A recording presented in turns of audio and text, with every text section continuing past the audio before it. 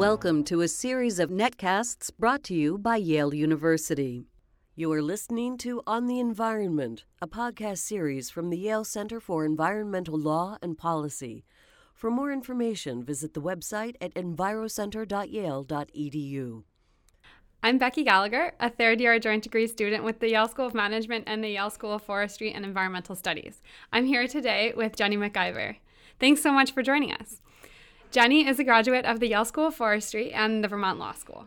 Now she serves as Vice President Environmental at MidAmerican Energy Company, a private gas and electric utility. Jenny, you focus mostly on compliance. Can you give us a sense of what the most important issues are that you're facing in your department today? Sure. Thanks, Becky. I would say the most important issues that my company is dealing with today are the changing pace of environmental regulations affecting the energy industry. And most notably would be the brand new Clean Power Plan that would regulate carbon dioxide emissions from power plants.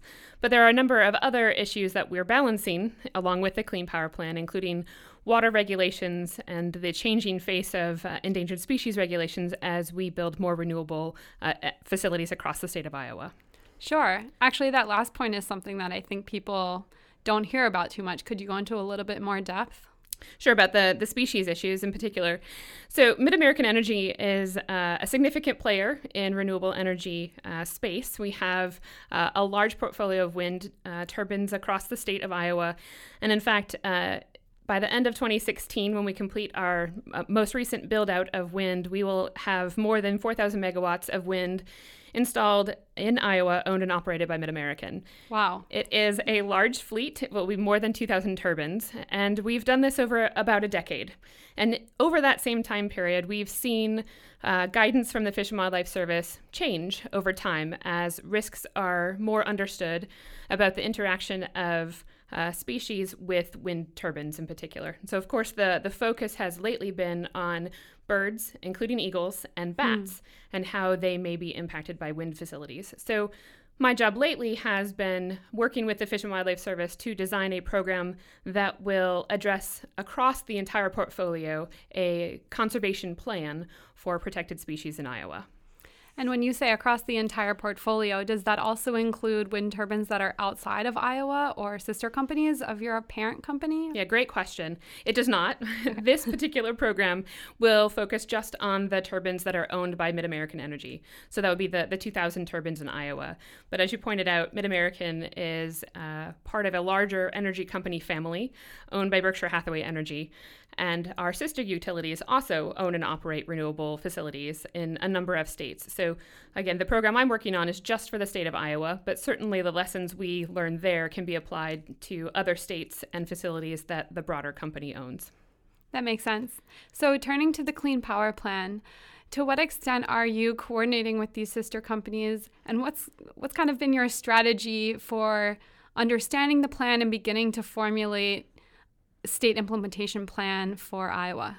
Yeah, fascinating materials kind of going on over the last 18 months here. So the companies that are part of Berkshire Hathaway Energy, in addition to MidAmerican, include PacifiCorp, based in the Northwest, NV Energy, based in Nevada, and then Berkshire Hathaway Energy Renewables, which has a number of renewables and gas plants located across the U.S. And between these four companies, we operate in about 16 states.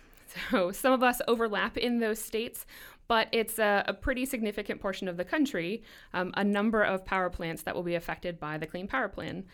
So when the rule was first proposed last year, in the middle of 2014, we drew the companies together, their environmental leaders, and we ran through the plan together. We read everything in a very short time to try to understand what the impacts would be on a state-by-state and company-by-company basis. And over the course of the public comment period, each operating company, so of those four that I mentioned, each company submitted a separate set of comments instead of one broad set of comments submitted by the holdings company. And we did that because the impacts of the Clean Power Plan will vary between states, of course. Since the comment period closed, that coordination has continued, but we are taking the approach again of a state-by-state look because each state will have different limits to meet. They have a different set of facilities that will be impacted, and different ways that they could potentially comply with the rule. So we share information, lessons learned, sort of how are we gleaning information from various groups across the country. But for the most part, each operating company is responsible for working with their local stakeholders and regulators to provide information and help try to inform how the state implementation plans could be developed. Sure. And so in the context of Iowa, are you beginning to make decisions about some of the major things in the Clean Power Plan, like mass versus rate-based, or whether or not you'll participate in the CEIP, the Early Action Clean Energy Program? Those are the cutting-edge questions that we're all wrestling with right now. In fact, we just had some meetings about this in Iowa on Monday. Iowa has been hosting a series of stakeholder meetings, pulling together the regulated parties, environmental groups, a variety of economic development agencies, municipalities, to try to answer those questions. And Iowa has not yet made any of those kinds of decisions. And I think one of the reasons is because it's early yet in the process. Today, of course, we still have the public comment period ongoing for the proposed federal plan, which includes the model trading rules for the rate and mass scenarios. So I think most states will, and likely Iowa, will wait until the federal plan and model rules are finalized next summer before they really make a final decision on which approach to take to compliance. But I can say that states are asking questions like what would influence the decision to go rate or mass, and what kinds of things should they be considering as they make some of those decisions. And those could include, for instance, the impact to economic development. So under a mass-based scenario, if you put a cap on emissions and you forecast incorrectly, do you then ultimately limit your ability to grow and increase the amount of electric load you have in your state? And then if you do, are there ways to fix that in a mass-based plan down the road? And of course, we're in 2015 today, but we're trying to predict out 15 years into the future, knowing that that administrative burden would be significant. Under a rate-based scenario, the administrative costs of designing a program might be more challenging than a mass-based program. We have a lot of experience with mass-based programs, such as the acid rain program, for example. But the rate-based system might provide states more flexibility in addressing issues such as economic growth, and they provide industry a bit more flexibility when we're looking at facilities in which we've just invested a significant amount of capital to control emissions under other Clean Air Act programs. So those are kind of the balancing acts, the early questions that are happening today. And I think as we get more information from EPA on their guidance on things like the Clean Energy Incentive Program and how some of those pieces might fit together, we'll use all of that information to make a final decision. But it's too early to tell at this point. Sure, yeah, it is early. From sort of the tenor of the conversations, is there a feeling in Iowa that no matter which way you go, if the Clean Power Plan is decided to be legal or is not struck down and it continues to be something that is required, will it make a big difference? There's some sense that, well, under the Clean Power Plan, even under their stringent regulations, it's kind of following this business as usual track anyway. But my understanding is it's pretty heterogeneous between states. For some states, it will be easy to make their commitments, and for others, it will be very difficult. For Iowa, where does Iowa fall? I would say Iowa is somewhere in the middle. When we first looked at the proposed rule, the lift was not significant. In fact, Iowa probably could have complied with the proposed standards from day one without significant changes. But in the time that EPA took to evaluate the public comments and make adjustments in the final rule, the final standards did change. On paper, they didn't appear to change significantly for Iowa, but what tools we could use to comply and how we get there has certainly changed. So looking at the final rule as it currently exists today, I would say Iowa has a fairly modest lift ahead of them. It's not impossible. Certainly, MidAmerican will comply with the rule. We'll develop compliance plans that make sense for the company and for our customers, but it is not an easy road. And again, the magnitude of the changes that are required and the financial impacts will depend on whether the state goes rate or mass, what are the trading opportunities available to the utility companies, and sort of all those details that we're still working out clearly. But either the rate or the mass-based standard, they both will require significant changes for the industry in Iowa, and I would say largely across the entire country as well. That makes sense. So how has your FES degree helped you navigate this complex environmental regulation? MidAmerican still has a decent amount of coal as part of its portfolio, and I imagine there are some traditionalists inside of the utility. Has your FES cred helped you balance these competing objectives? I think it has, honestly. Clearly the law degree, which is not specific to Yale, but has been a huge help in knowing how to read regulations and understanding the history behind the Clean Air Act, for example.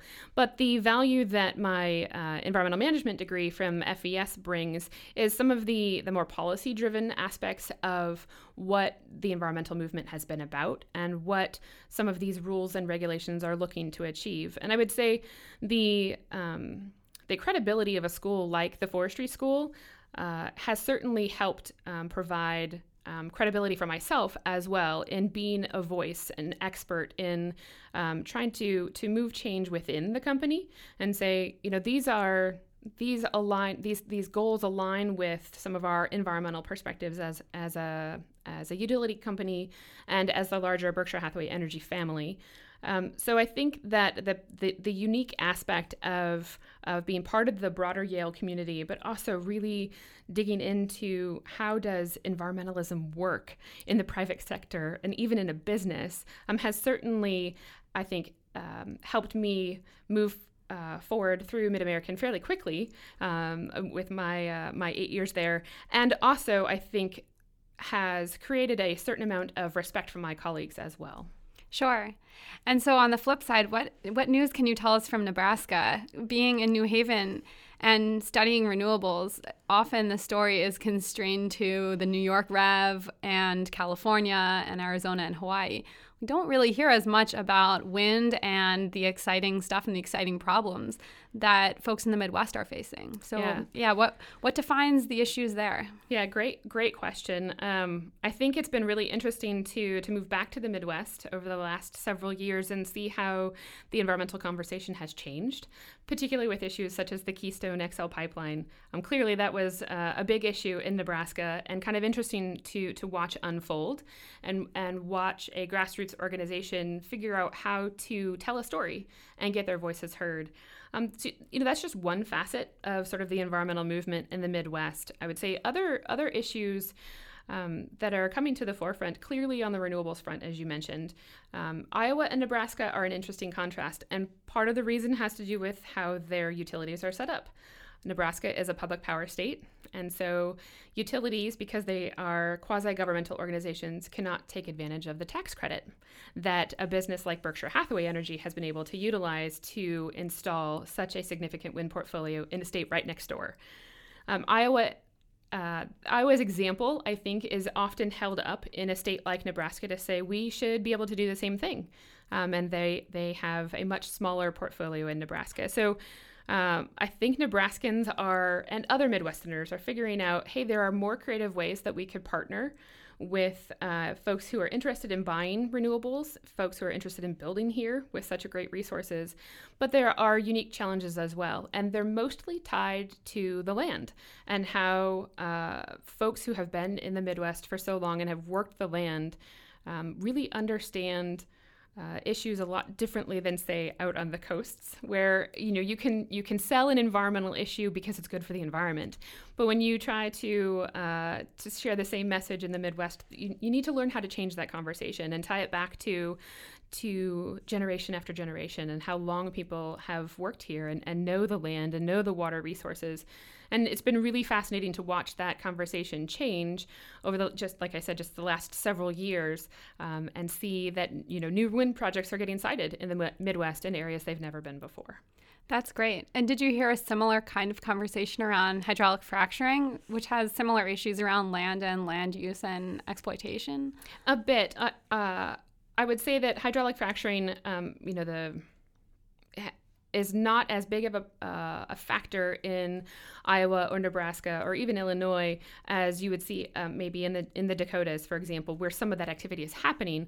More the conversation is about appropriate siting for those types of industries and infrastructure, and recognizing that some of the ecosystems are unique to the region, to the country, to the world. And if they're damaged, we can never repair them. They're that sensitive. So the conversation has been more about reasonable outcomes and making wise decisions, not just for today, but for the future as well. So it's really more of the sustainability kind of conversation than it is about should we do this or should we not do it at all.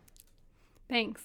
And so wrapping up, I'm curious about your experience as a leader in this very large company, and what strategies or what resources have you found that have enabled you to make a really big impact? What works for you at utilities and in the energy field? Yeah, great question, and a hard one to answer sometimes. I think, based on my experience, what I found has helped me make a difference has been my connection to a community like Yale, and knowing that there are resources who can help answer those questions and lend expertise to pretty key issues for our industry, but also being well versed in and passionate about particular issues that mean a lot to me individually and then to the company as well.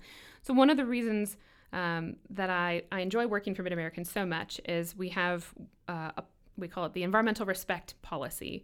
And we have a whole list we've defined what respect means. And if you put me on the spot, I would never be able to tell you what it means today. But if folks are interested, you can find it on our website.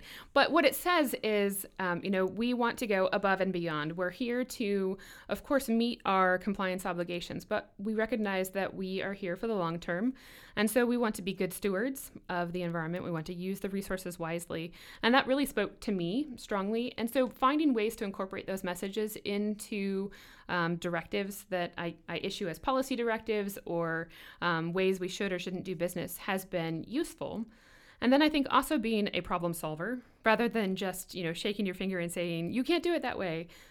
Learning how to find ways to say, but you can do it this way and still meet your goal and protect the environment at the same time. That has been really key to being successful in my role and also gaining support across the company.